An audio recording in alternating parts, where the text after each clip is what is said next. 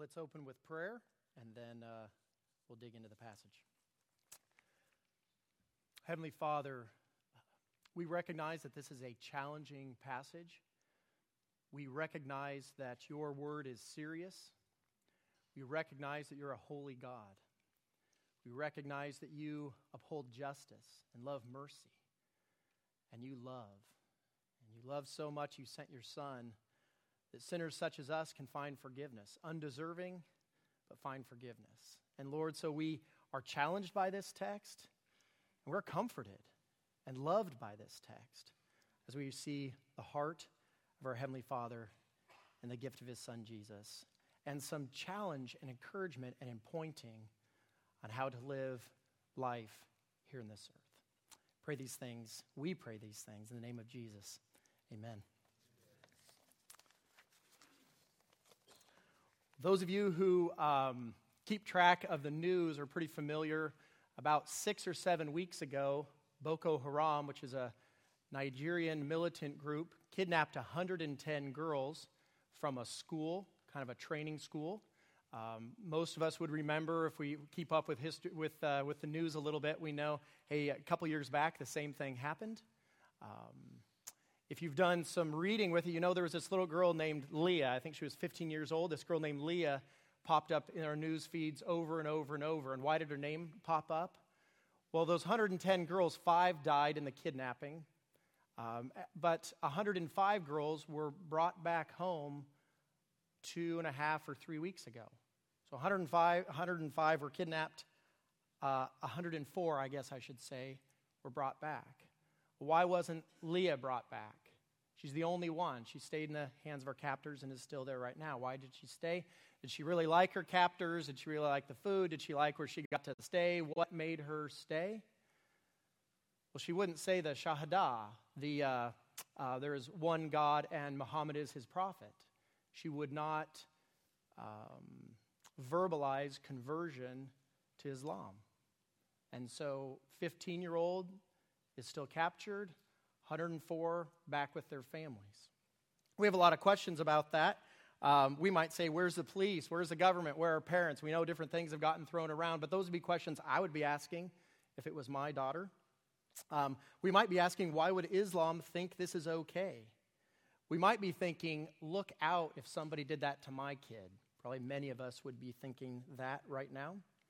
But the foremost question, I think, is, why does she take her Christianity so seriously? Couldn't she just have mumbled a few words, said some things that she said, my toes are crossed or something like that, and just said, yeah, okay, I'll say what you want me to say, and I'll be able to be back with my siblings, with my parents, with my church? Why wouldn't she do that? Well, she took something very seriously, and I will say this, historically in the early church, post-conversion sin, serious post-conversion sin, required extra policing, if you will. They were kind of the big three, which would be sexual immorality, murder, and lapsing in the faith, or being an apostate, or giving up on the faith. Smaller sins were considered forgivable by the church. The big three were not considered forgivable in most of the early church. You were done. They took really seriously verses that we're pretty familiar with, like Matthew 10:33, whoever denies me before men, I will deny before my Father who is in heaven. And 2 Timothy 2:12, if we endure, we will also reign with him. If we deny him, he will also deny us. Or maybe an Old Testament passage like Numbers 15. Numbers 15 deals with, hey, if you accidentally sin, or if you make a mistake and sin, here's some sacrifices, here's some things to do. But then it goes on in Numbers 15 to say, if you sin with a high hand, if you sin in outright rebellion against God, it makes the phrase, you will be cut off from the house of Israel. Basically it's saying there's no sacrifice for you, you're done for, is the way Numbers 15 reads. And that Numbers 15 is referenced in some pretty old letters that have gone back and forth that we're going to look at a little bit today. Tertullian, who is a church father in North Africa, not far from where JJ, where they are or are ministering, was horrified around the year 220 AD when a bishop of Rome made the surprising statement. This bishop of Rome, Callistus, argued that sinning with the big three, adultery, murder, or apostasy, does not require excommunication. This Callistus said, hey, we can forgive these, and here is why. He says, the church is like Noah's Ark. There's both clean and unclean animals. There are believers and non-believers within the church. Tertullian's really, really horrified, and it gives us a little bit of a picture of what they expected or what was normal at that time. And he says this, he says, we do not forgive apostates, shall we also forgive adulterers? It's pretty strong language. Now, it's 1,800 years old, but it's pretty strong language. 30 years later, by 250 AD, there was violent persecution by Decius, an emperor of Rome, and many of you know some of the stories of the persecution under Decius. Basically, Decius said, hey, we're going to change things up a little bit. You have to worship me at least in a small part. You can keep your same gods, great, do whatever you want with that, but you have to give me either some small sacrifice or some small worship. And so he was squeezing the thumbs a little bit and saying, okay, well, if we can just do this little thing, even if we don't mean it in our hearts, we can get away with it and we can stay with our families, we can stay with our jobs, we can stay with our church family. Can't we just do this little sacrifice and not consider it a big deal? Churches became split into these different factions or different groups. We had our martyrs. Those were the ones that were killed. So picture it in this church here. Okay, let's say they're no longer here. We used to have a whole other section of chairs, but they were martyred, they were killed, and they were our friends and our relatives, our loved ones. And then you have another group, the confessors. The confessors did not deny even under torture. So you have this group of confessors that you have to admit we would look at and say, wow, they were tortured with fire and they did not capitulate. They held firm to Christ. Would they not have some elevated status in church? I mean, for me personally, I could say, wow, look at how they were firm. Look at how they endured. Absolutely. And then you had a third group, the lapsed, the fallen, and by some reports, up to 75% of congregations might be made up of those that lapsed. Those would be the people that when they walked through the line would kiss the statue or would make the sacrifice. And so if you're sitting here in church, let's picture this. Say you're a parent or a grandparent, uncle, aunt, whatever, and you've got some high school girl that you think highly of. She's your daughter, niece, granddaughter, whatever, and she's dead. She's a martyr. She would not capitulate to Decius. She would not say, I repudiate my God and I follow you. No, she wouldn't do it, and she was killed. And you're looking in this congregation, and there's someone sitting over there, and they did. It was, let's say, your high school daughter's best friend, and you're saying, she's here, and my daughter's dead? What do I do with this? I have to see them every day. And then you're in church, and this person, maybe a year has passed, and let's say one of them is teaching or preaching, and you're saying, you denied the faith. And what do we do with Timothy? What do we do with Numbers? How do we do this church together? If you've been in a church where there's factions, put yourself in that situation and say, what would church look like there? When we think through biblical forgiveness, what would that look like? When we think of you just sitting there and dealing with and working through a sovereign good God, what would be going on in your mind? So today we're going to look at serious post-conversion sin. And this is not to call out any one person clearly. This is not to focus like on church discipline. Pastor Mark did a very good job on that, I think maybe a month or 6 weeks ago. This is not really that purpose. Really, a bigger purpose of this is to say, how should I as an individual and how as we should as a church deal with sin, especially that post-conversion sin? And then let's ratchet it up a little bit more. What do we do with confessed sin as opposed to unconfessed sin? What do we do if someone is repentant? Or what do we do if someone is faking repentance? Are we the judge of that? Is it all in God's court? You know, in the very, very early church, they would say, we can't make these decisions. We're going to leave it all to God. You're out of here. And then groups of people are saying, well, wait, what about forgiveness in Scripture? Let them in. And we could look through church history, even more modern history, and say, hey, people have said it's most forgiving to say, oh, we're all sinners, don't worry about it. We've got other people saying, well, if you don't worry about sin, we have a serious problem on our hands. Is the church sinners or is the church saints? What do we do with that? So that's what we want to kick around today. And Hebrews does such a good job, the author of Hebrews does such a good job of working with us through some really encouraging things and, frankly, some really, really challenging things. We're going to see today the confidence of true faith. We're going to see the terrifying fear that we each should have of apostasy, and the incentive, the strength to endure regardless of circumstances. And maybe you've been in church your entire life. Maybe you have not. Maybe you come here as someone who says, I love Jesus so much, I want to know him more. Maybe you come here today and say, hey, I'm just an observer. In fact, I'm just here because this person invited me, or I'm just here because of this, or Easter was just a week ago. Whatever your place is, I'd like us to think together. I'd like us to question ourselves together. Someone might be saying, well, I'm an adulterer. What does that do? Someone might be saying, I've committed murder. What does that do with me? You might say, what is this apostasy thing anyway? Have I done that? Have I not done that? I don't want to do that. Wherever you are, I think we're going to get some good answers today. And I would say this, don't be afraid to ask questions afterwards. There would be multiple people here who'd love to talk with you afterwards and share from Scripture answers God has. So let's dig in, first of all, confidence of true faith. I think most of us are here in Hebrews chapter 10 that Adam read for us. And let's review a little bit verse 19 and 20. It says, therefore, brothers, since we have confidence to enter the holy places by the blood of Jesus, by the new and living way that he opened for us through the curtain, that is, through his flesh, and since we have a great high priest or a great priest over the house of God, and then it's going to go on to some things we can do. But just as a little bit of review, John Lynn referenced these holy places earlier today, this curtain that was torn.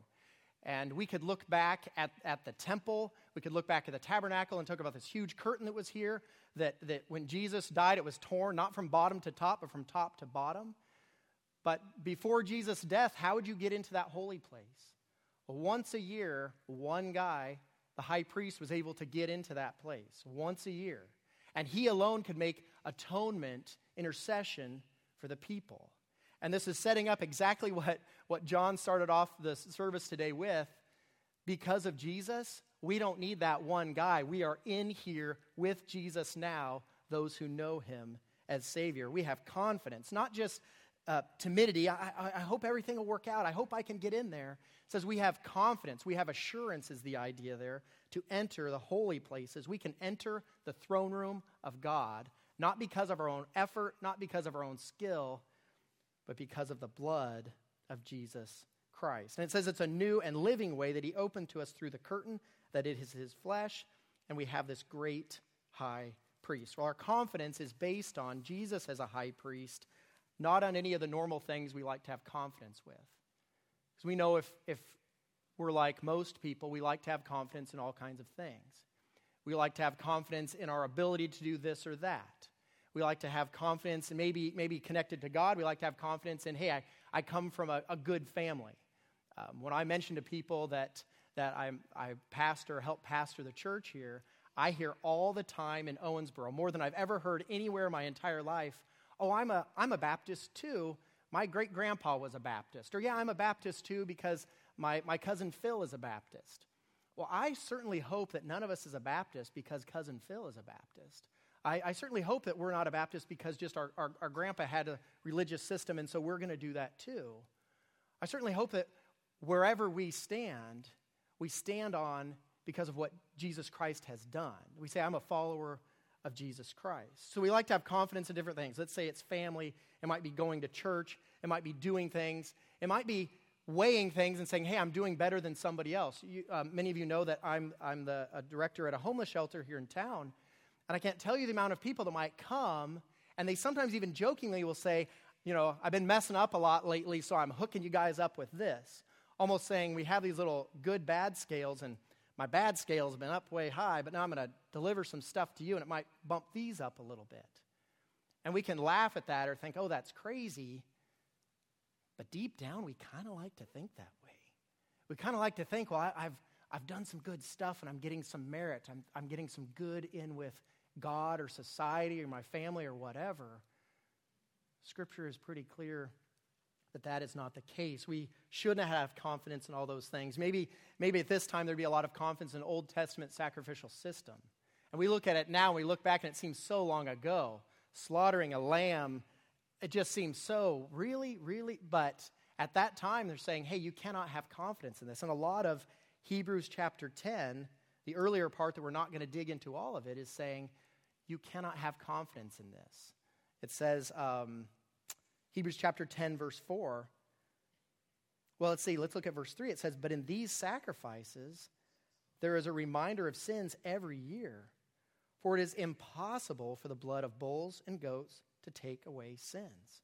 And then it goes into verse 10, and it says, earlier it said, Christ says, I have come to do your will. It says, by that will, in chapter 10, verse 10, we have been sanctified through the offering of the body of Jesus Christ once for all. And every priest stands daily at his service, offering repeatedly the same sacrifices, which can never take away sins.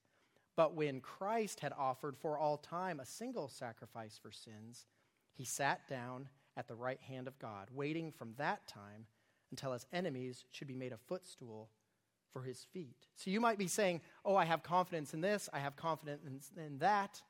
You might even be saying, well, I have confidence that my sin is taken care of because I've done these actions. The scripture here is saying it cannot be. You might even say, well, I grew up in a religious tradition where we were taught this, where we believed it deeply, and you very well may have been. But that doesn't mean that it's biblically true, because the Bible is pretty clear that cannot be. So have we been fighting sin and our own power is an important first question to ask. And if we had, the Bible is pretty clear. Hey, the good news is Jesus Christ died for sinners. Jesus Christ died for people that were in rebellion against him. He brought them to himself through his death on the cross, that sinners such as I and such as you can be forgiven, not from our own merit, but because what Christ has done. And it says, so if we respond in faith, what should we do? Well, let's look at verses 22, 23, and 24. It says, let us, first of all, draw near with a true heart, a real heart, a pure heart, in full assurance of faith, with our hearts sprinkled clean from an evil conscience, and our bodies washed with pure water. So the first thing is we need to draw near to God. Secondly, we need to hold fast. It says in 23, let us hold fast the confession of our hope without wavering. And we are weak, and we do struggle, but it says hold fast without wavering, not because we are so strong, not because we have the ability, but because of what? We should hold fast, for he who promised is faithful. Not our own ability, but his. And the third one is, let us consider how to stir up, how to stimulate, how to provoke one another to love and good works or good service. And then it goes right into verse 25, and it says, not neglecting to meet together, or tent together, or synagogue together, as the habit of some is, but encouraging one another, and all the more as you see the day drawing near. So I need to be a good churchman. I need to be serious about being other believers. Not just so I can come here and check something off a list, but as Pastor Mark has been preaching week after week after week in the Good Churchman series that just finished last week, we need each other. I can look out at this group and say, I need that guy. I need that lady. I need that kid. Because they encourage me. They challenge me. They're willing to rebuke me. They're willing to say, hey, here's the Savior. How are we following him? We're used to, and maybe an American context of, I could go to this church or this church or this church. I'm around Christians here, here, and here. And we can think to ourselves, I'm good. But as we look at a bigger context worldwide, there are so many believers out there today that have no one coming alongside them, or very few. People that would just give about anything to meet with other believers and say, I got to sing songs of praise to Jesus with other people. I got to have someone encourage me. I had someone even challenge me from scriptures. We had copies of scriptures in our hands. We are so gifted as a nation. We are so gifted with the freedoms that we have. And so when I come on Wednesday nights, there's times all of us come on a Wednesday night and we feel like, I had a really tiring day at work today. It would be so much easier just to go home or to do this or do that. But I think to myself as I'm driving here, because I have to kind of go by here on my way home, I think, often, I'm really tired.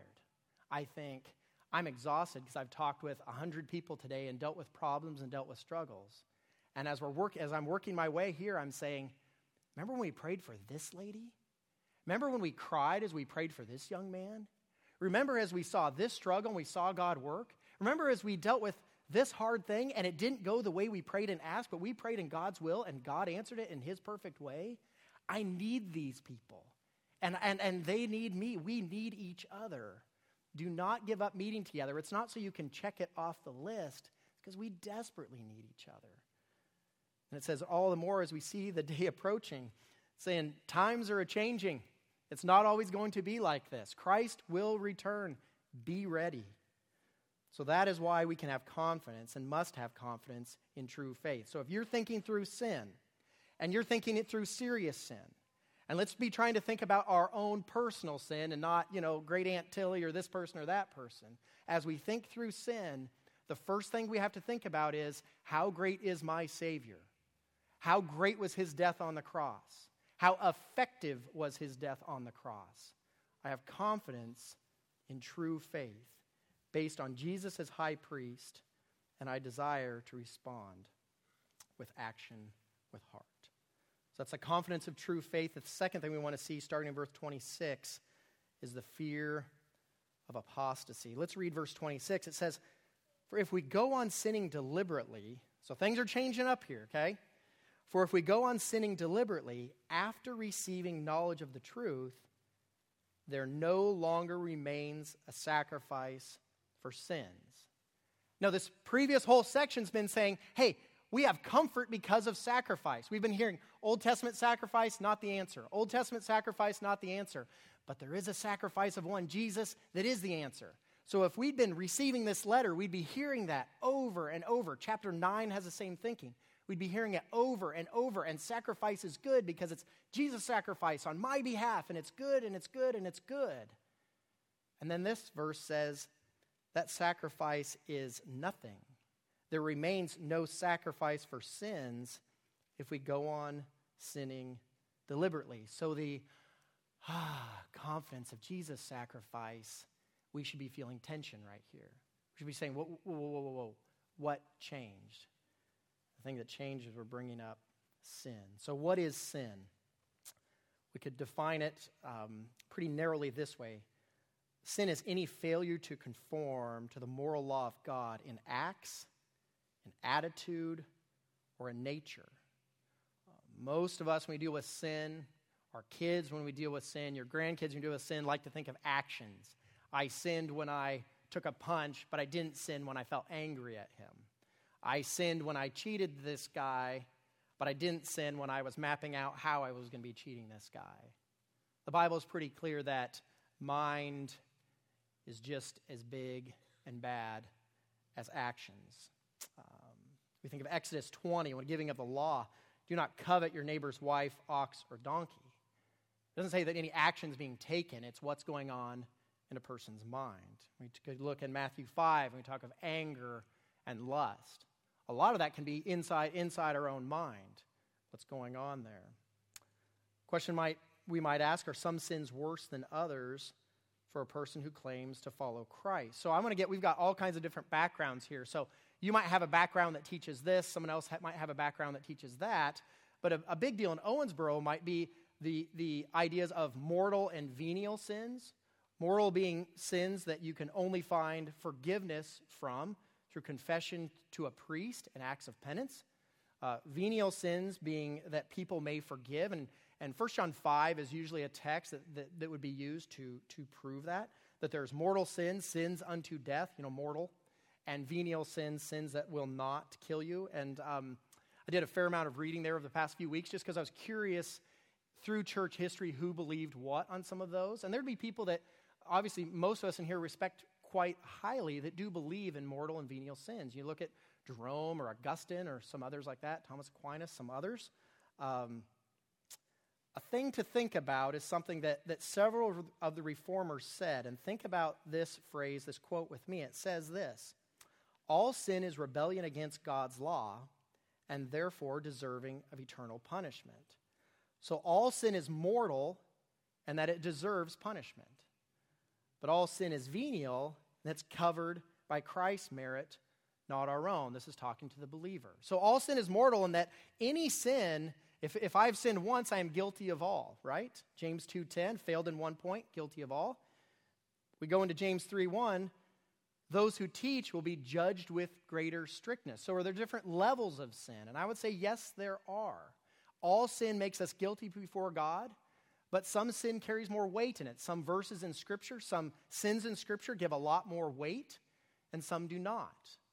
We could also say all sin makes one guilty, but if we had a brand new believer, someone's a young believer, and let's say they just got out of juvie and they're learning of Christ, okay? My dad used to tell stories occasionally when he was a brand new Christian. He had never been influenced by church at all, and some of the things he thought would be a good choice, a God-honoring choice, were not, but he thought he was doing it to be helpful. And as he read the Word, and he was under the preaching of the Word, and he was around other believers, God refined him and trained him and taught him. Let's say someone gets out of juvie and they get mad and they take a swing at you. They try to hit you in the face. It's like, whoa, we've got this young new believer, okay? Would that be a little bit different than if, Pastor Keith, either of the Pastor Keiths got kind of worked up at us and they took a swing at you? That would be some differences there, right? So James is saying those who teach are going to be judged with a little bit more strictness. And I think we can think that way. Also, all sin making one guilty, some sin being dealt with more in Scripture. Another question, as we're going through these questions under the fear of apostasy, what is apostasy? I keep using that term, and some of you might be saying, oh, no, exactly what that is. Other people might be saying, what are you talking about? Well, apostasy could be defined this way: defiance of an established system or authority, a rebellion, an abandonment or breach of faith, could be used with a political revolt or defecting to another army. Well, if you can picture someone, fighting in Vietnam and then going over to the other side, that would be like apostasy in an army. So this is bigger than, Kentucky fans becoming Louisville fans. This is bigger than, those kind of things. Yeah. You guys, okay. I've been learning. Next week will be our 2-year anniversary since moving here. And I was not aware of the intensity of the rivalry until moving here, and I'm still learning. But apostasy is so much bigger than my team versus your team. Apostasy is really saying, I'm going to fall away from key doctrines of the Bible, and I'm going to believe heresy. And you say, no, before it just says sin, it says if you sin. But he's saying if you go on sinning, if you continue in sin, if you're rebellious in sin and you just keep on sinning, you are apostatizing. You are saying, I have no part with Christ. It's a renunciation of the Christian faith, an abandonment of Christ. And what's the end result of apostasy? And these are hard verses to read. So it says at the end of 26, there no longer remains a sacrifice for sins, but a fearful expectation of judgment and a fury of fire that will consume the adversaries. And then it gives an Old Testament example from Leviticus 24. In Leviticus 24, it's talking about a group, if they blaspheme God and they go and follow after other deities, what should they deserve? And this Leviticus idea is here in verse 28, and it says, anyone who has set aside the law of Moses dies without mercy on the evidence of 2 or 3 witnesses. So he's saying, so in the Old Testament, if you apostatize against God, if you left God, if you said, okay, I used to follow God, and now I'm following these other gods, 2 or 3 witnesses gets you stoned and killed and dead. And you're out of the family of God, and you're going to burn in eternity. That's what he's saying from Leviticus. And he's saying, if you continue in sin, this is you.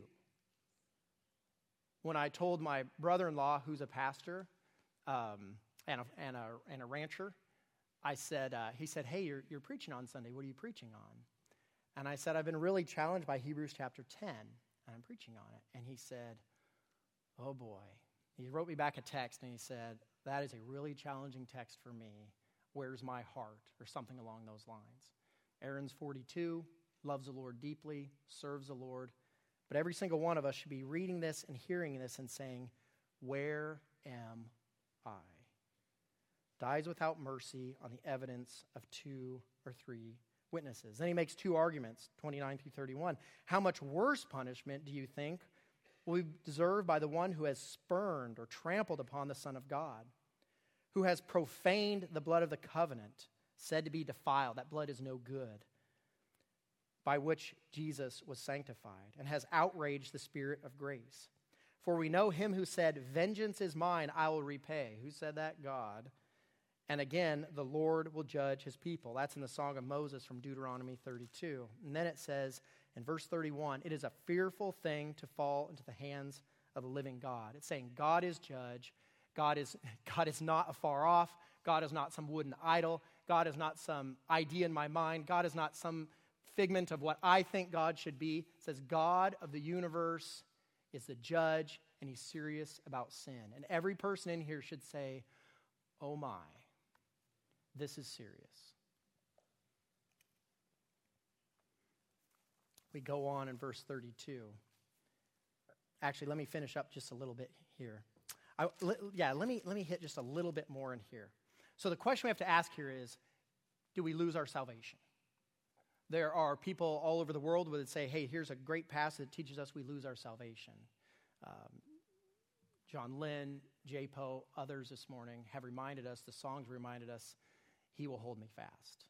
Have read to us from John chapter 10, in my hand, God's got us. So what is this saying here? What is it doing with it? Other people might say, well, what do you do with this words like sanctified at the end of 29? Sanctified is a theological term that we use to say that someone is set apart unto God. What do we do with that? Well, as we look through that list here, that can read for people that are true followers of Christ. But it can also read for people that are kind of involved in the group, saying they're part of the group, saying, hey, these are my people, and not truly being a child of God. A huge emphasis that we need to have is that true faith endures. Those words throughout the book of John, abide, continue, remain, endure. Endurance. Those who truly are saved will endure. And a thing that I think will really help us think through this is, what part of salvation did we earn? J. Poe referenced that, and it's very, very true. What part of atonement, so Jesus' death for our sins on the cross, what part of atonement did you have a part in? Did you earn? Nothing. How about what part of justification, being declared righteous in the eyes of God, what part of that did I earn? Nothing. It was a judge declaring, slamming that gavel down. What part of adoption, God making me part of his family, did I earn? Nothing. What does it say in Deuteronomy 8? Hey, Israel, don't you dare think that I chose you, that I love you, that I set my love upon you because of your goodness. It is not. I set my love upon you so that you would be a picture to the nations around you, and because of the evil of the nations around you, I set you out and I chose you. And I wanted people to be able to say it wasn't because of their strength or their goodness of any of those things, but because, look at their God. And that's the same thing with salvation. It's not because, oh wow, she is such a nice girl, she's a Christian, she earned her salvation. No, it is God setting his love upon a broken person, of which all of us are broken. We could look in Ezekiel when the story of reaching out. He's going along the road and he says, hey, I looked down and there you were, this new baby, and you're covered with blood and you have nothing. And it's a pretty gross chapter almost, until we see the picture of, I set my love upon you and I washed you and I cleansed you and I gave you new clothes and I gave you jewelry and I made you good and nice and right, not because of what value you had as you were laying there in your blood, but because I set my love upon you.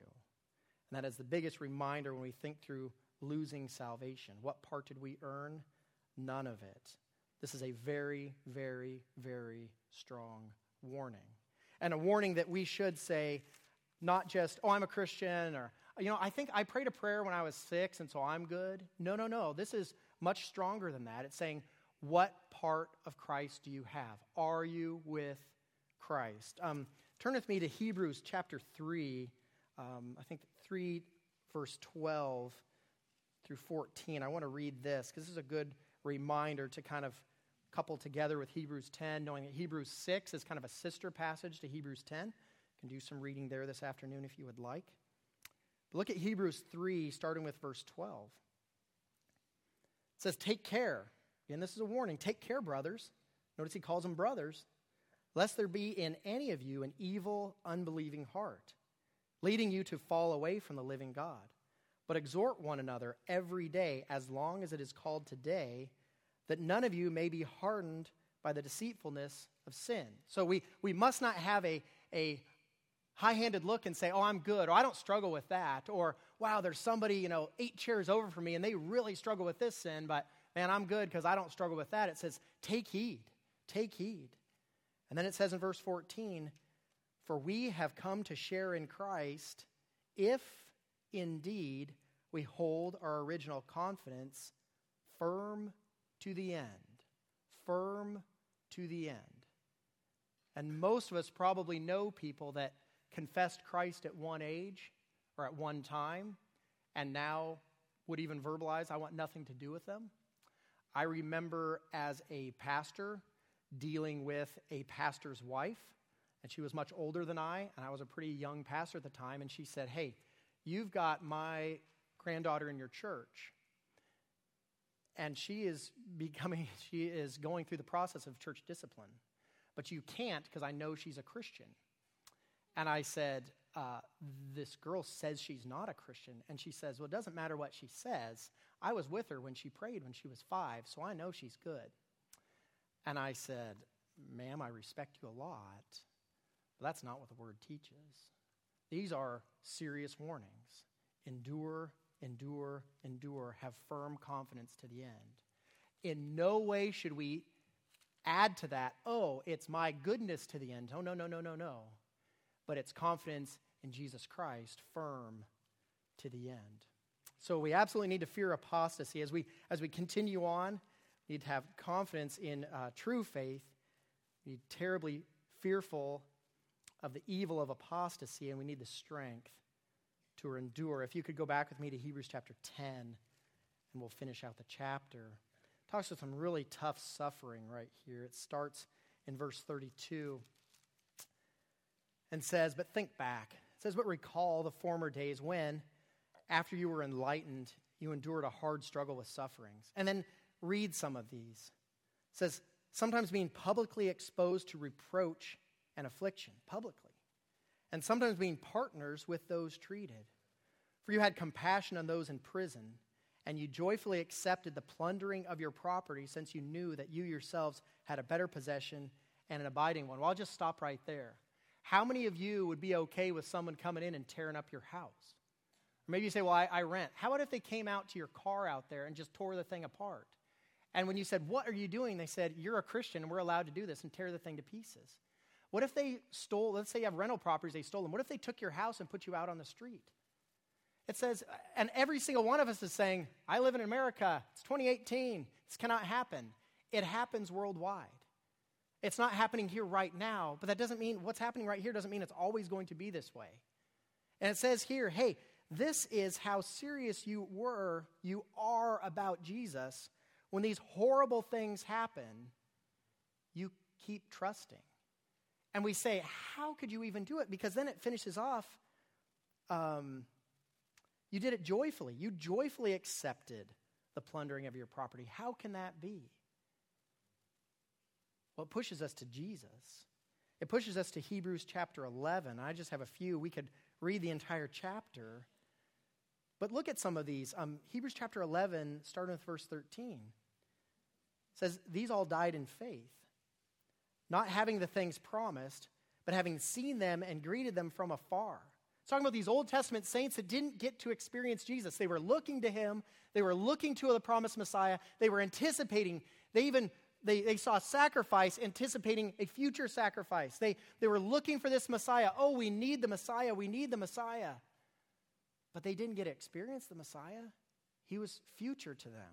But still, They greeted them from afar, and having acknowledged that they were strangers and exiles on this earth, this world is not my home. For people who speak thus make it clear that they are seeking a homeland.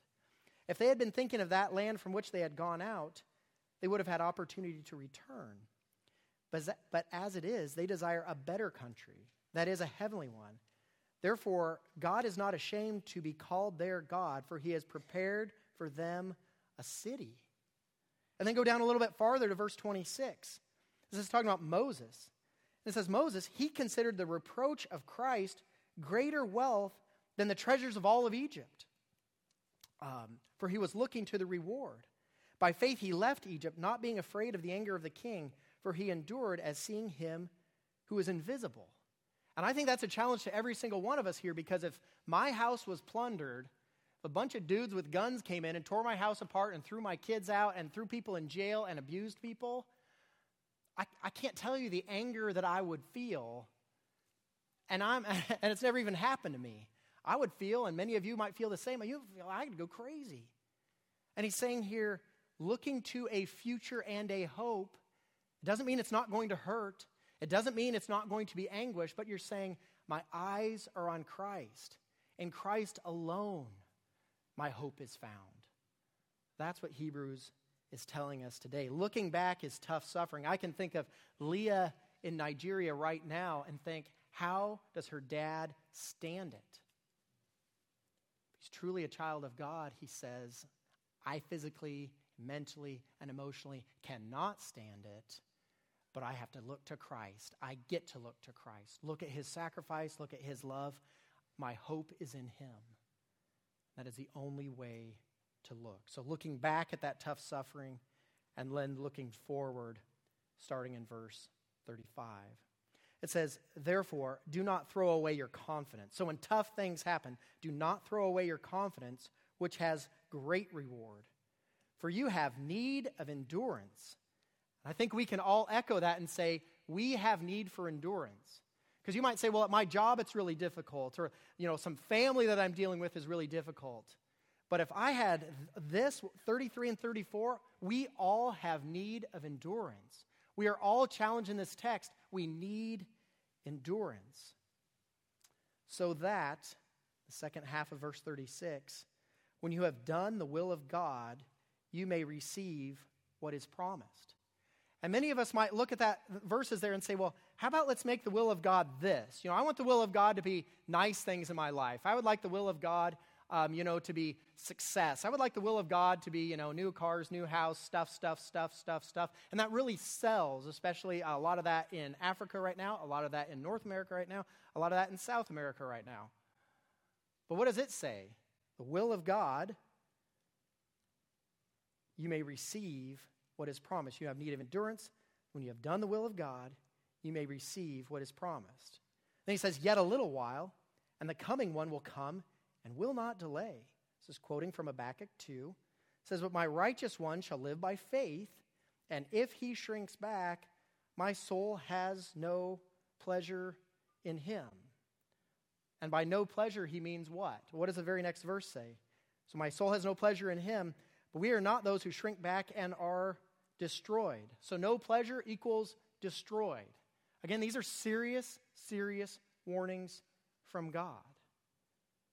But those who have faith and preserve their souls. So what do we do? We're sitting here April 8th, 2018. What do we do if we or if others are caught in sin? Some in the very, very early church said that people had to show extreme sorrow. So if one of you is caught in sin, I need to go up and I need to see that they are broken and crying and contrite. Which the psalmist talks about, a contrite heart. It can be an important thing there. Some in the early church said that someone had to show extreme sorrow and also had to do some things to prove that sorrow. Now, there can be some health in, say, someone here stole money from the church. And they came up in front of the church. They were repentant, truly repentant. And they came up here and they said, I confess my sin to God. I want to confess my sin to you. I want to turn from my sin. I found forgiveness from God. I would like your forgiveness as well. And I'm going to make restitution. There's health in that. That's a healthy thing. If you're a parent or grandparent and you don't require those kind of things out of your kids are going to struggle, right? God expects that from us. But how about if we add to that and say, you have to feel and show sorrow, you have to prove some things, and actually let me define the things that you have to prove. In fact, let me have some proofs like the treasury of merit, or penance, or indulgences. Some things that grew out of a good desire to see right repentance, but I'm going to add a stack of extra biblical things to prove it to me so I can help you get forgiveness. Is something broken with the idea of Jesus Christ being our high priest when we're doing that? There absolutely is. Absolutely. So what do we do if we or others are caught in sin? The first thing is to agree with God and turn from that sin. If you look at David, King David in 1 Samuel 12, and he is deeply in sin, and he doesn't see his sin as being a problem. He has committed adultery, he has committed murder, and he doesn't see the problem. He does not see it. And Nathan the prophet goes to him and tells him this story, and David says, "This man should die." And Nathan says what to him? "You are this man." And if you look at the repentance that David has, and then if you read also Psalm 51, so those would be good ones to read even this afternoon, 1 Samuel 12, Psalm 51. Look at the repentance in Psalm 51. This is not someone saying, "Yeah, I could have done better. Yeah, I mean, if I had a mulligan on this, I might, change this up a little bit or that." Or, "Yeah, I mean, it was bad, but it wasn't nearly as bad as, man, my next door neighbor. We got bad over there." Psalm 51, David says, "Against you and you alone have I sinned." And he has committed adultery against this woman and her husband. And he's had the husband killed. But he recognizes all sin is an affront and is against a holy God centrally. So I would say that we must agree with God and turn from sin. And then what do we do if we're dealing with someone else who is caught in sin? Well, Pastor Mark, again, dealt with church discipline with unrepentant sins. We're not really going to deal with unrepentant. Let's say someone is repenting of their sin, and we're working with them. And one of the just wonderful things with a local church is that you are to know other people well enough that they are to rejoice when you rejoice and hurt when you hurt. And one of the broken things, if a church is humongous and you're not involved in at least small groups or Sunday school classes or something, if you don't know people well enough that they can rejoice when you rejoice and hurt when you hurt, something is wrong. A big answer to that would be, come when the church doors are open and you get to know people more. And at first you might think, "Oh, but I used to watch this on this night, or I used to do this at this time." But you know what you will find? Early on you'll think, "I don't know where to sit," or "I don't know who to talk to." But you know what you're going to find after a little while? Hey, this other believer comes and talks to you and they say, "Hey, you can do it." Or you find, hey, they encourage me, or they challenge me. And then you get to the point where people that you once didn't know at all are people that you think about during the week, that you're praying for during the week. And then times of crisis come. Who do you turn to? We have all dealt with people, or maybe we've dealt ourselves when we have nowhere to turn. We have no human friends to turn to. But the contrast of that is a local body like this that says, "I see you hurting. I love you. What can I do? I will hug you. I will hang out with you. I will pray for you. I will come alongside you. I'll bring you pizza," whatever it is. I want to care for you. And one of the challenges that you find is, if you're coming to church once a month, twice a month, Sunday morning, "I don't really know who to say hi to. I'm kind of an introvert. I just leave again." You don't get to know people like that. And you have to have that. Christianity was not made to be done on an island. It's impossible. It is a community thing. I link arms here and I link arms there, and we are together. And whether you are very much an introvert like my father, or you're very much an extrovert like someone else, we all need each other desperately. It's a gift from God to have it. So we have, let's say, we've dealt with what to do with our own sin. What do we do if we're dealing with someone else and they're repentant? They're verbally repentant. Turn with me to Galatians 6. Galatians 6 is just a really good, clear this is what we must do. Galatians 6, and we'll just look at verse maybe 1 and 2. It says, brothers, if anyone is caught in any transgression, big, little, whatever, if anyone is caught in a sin, you who are spiritual should restore him in a spirit of gentleness. Keep watch on yourselves, lest you too are tempted. Bear one another's burdens, and so fulfill the law of Christ. So if there's sin, you who are spiritual should restore him with a spirit of gentleness. It's never helpful to someone to go up to him and say, with anger, with vitriol, with you're an idiot and I'm not, or I'm perfect and you're such a sinner and I can't stand you. That has no part in God's family. This is, I'm a broken person, you're a broken person, here's a holy God. How can we restore you to rightness? And that might be some accountability. It might be daily phone calls. It might be meeting together, all those things. But it's a spirit of gentleness and also watching yourself. We should never say, man, I would never do that. Take heed lest you too be tempted, and bear one another's burdens and fulfill the law of Christ. I think another thing that we can do is as we read Scripture, we could secondarily say you could read some church history, which can be really encouraging, saying, hey, here are people that struggled and failed and sinned and all have fallen short. But look at how God has restored, whether you're reading the life story of Augustine or Jim Elliot or a multitude of people that have dealt with sin, and God kept bringing them to himself. Very, very healthy. As we look in Scripture, and we could go through all kinds of different people, it was looking, at the life of Peter. Here, at the cross, denying Christ 3 times. Mortal sin done for. All sin is mortal. He's guilty before God. He's sorrowful. Read 1st and 2nd Peter. Thanks be to God, he is forgiven, right? I think it's a huge, huge encouragement. So as we conclude here, a few thoughts to leave us with.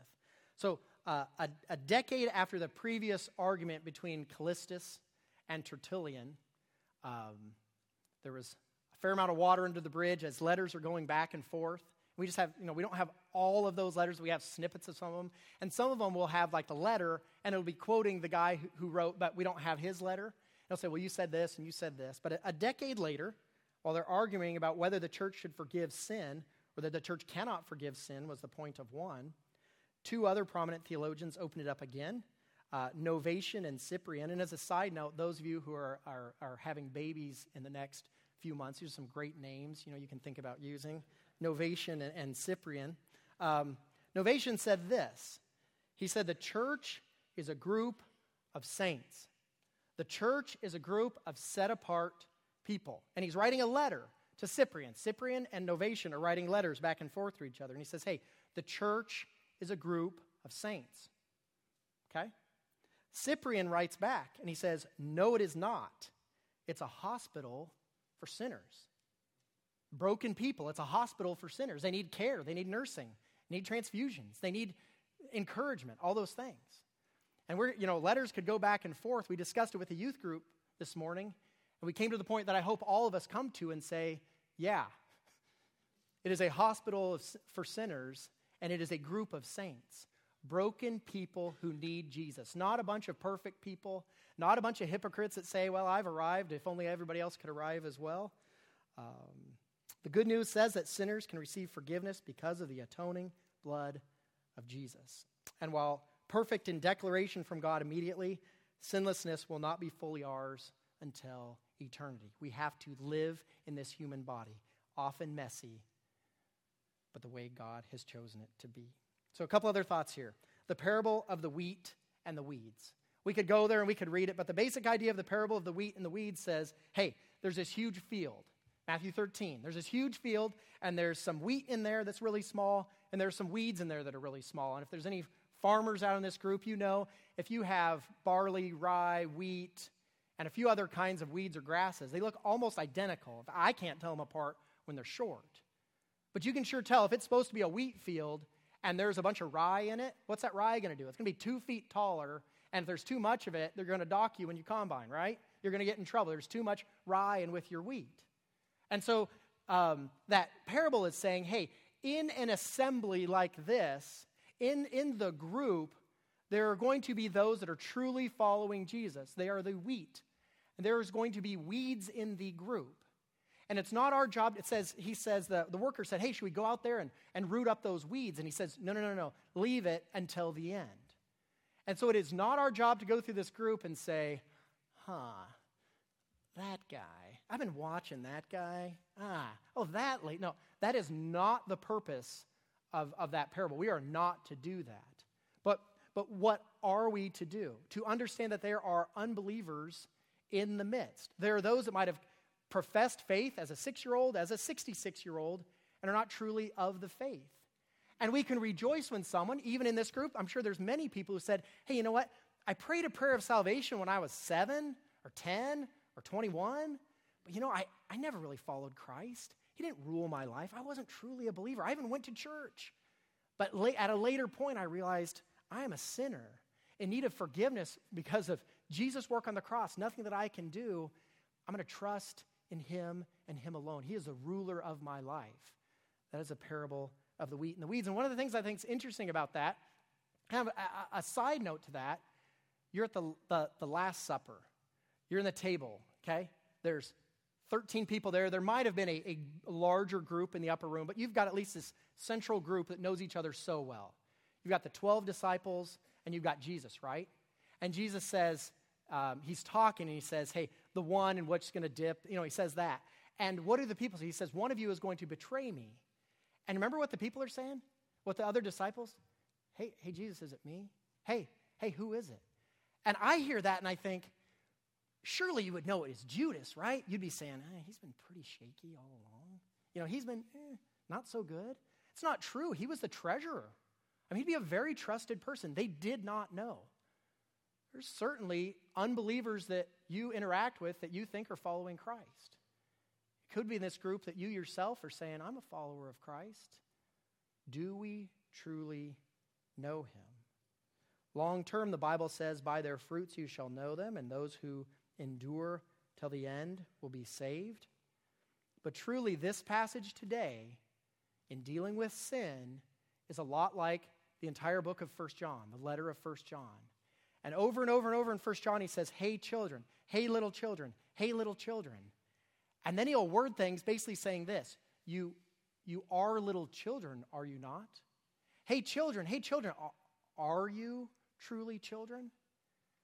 And I think that's a fair question for us to close with today. Am I truly a child of God based on the work of Jesus Christ on the cross? Let's pray.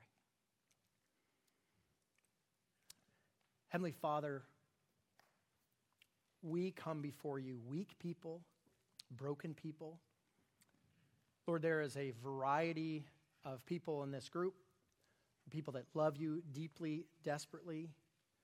Maybe some people are just watching, maybe a casual observer, maybe an interested observer.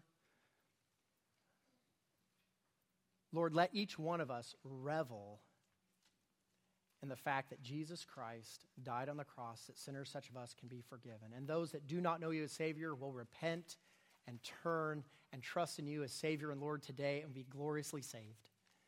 And those of us who know you as Savior will say, oh Lord, please help me to fight sin. I cannot do it on my own.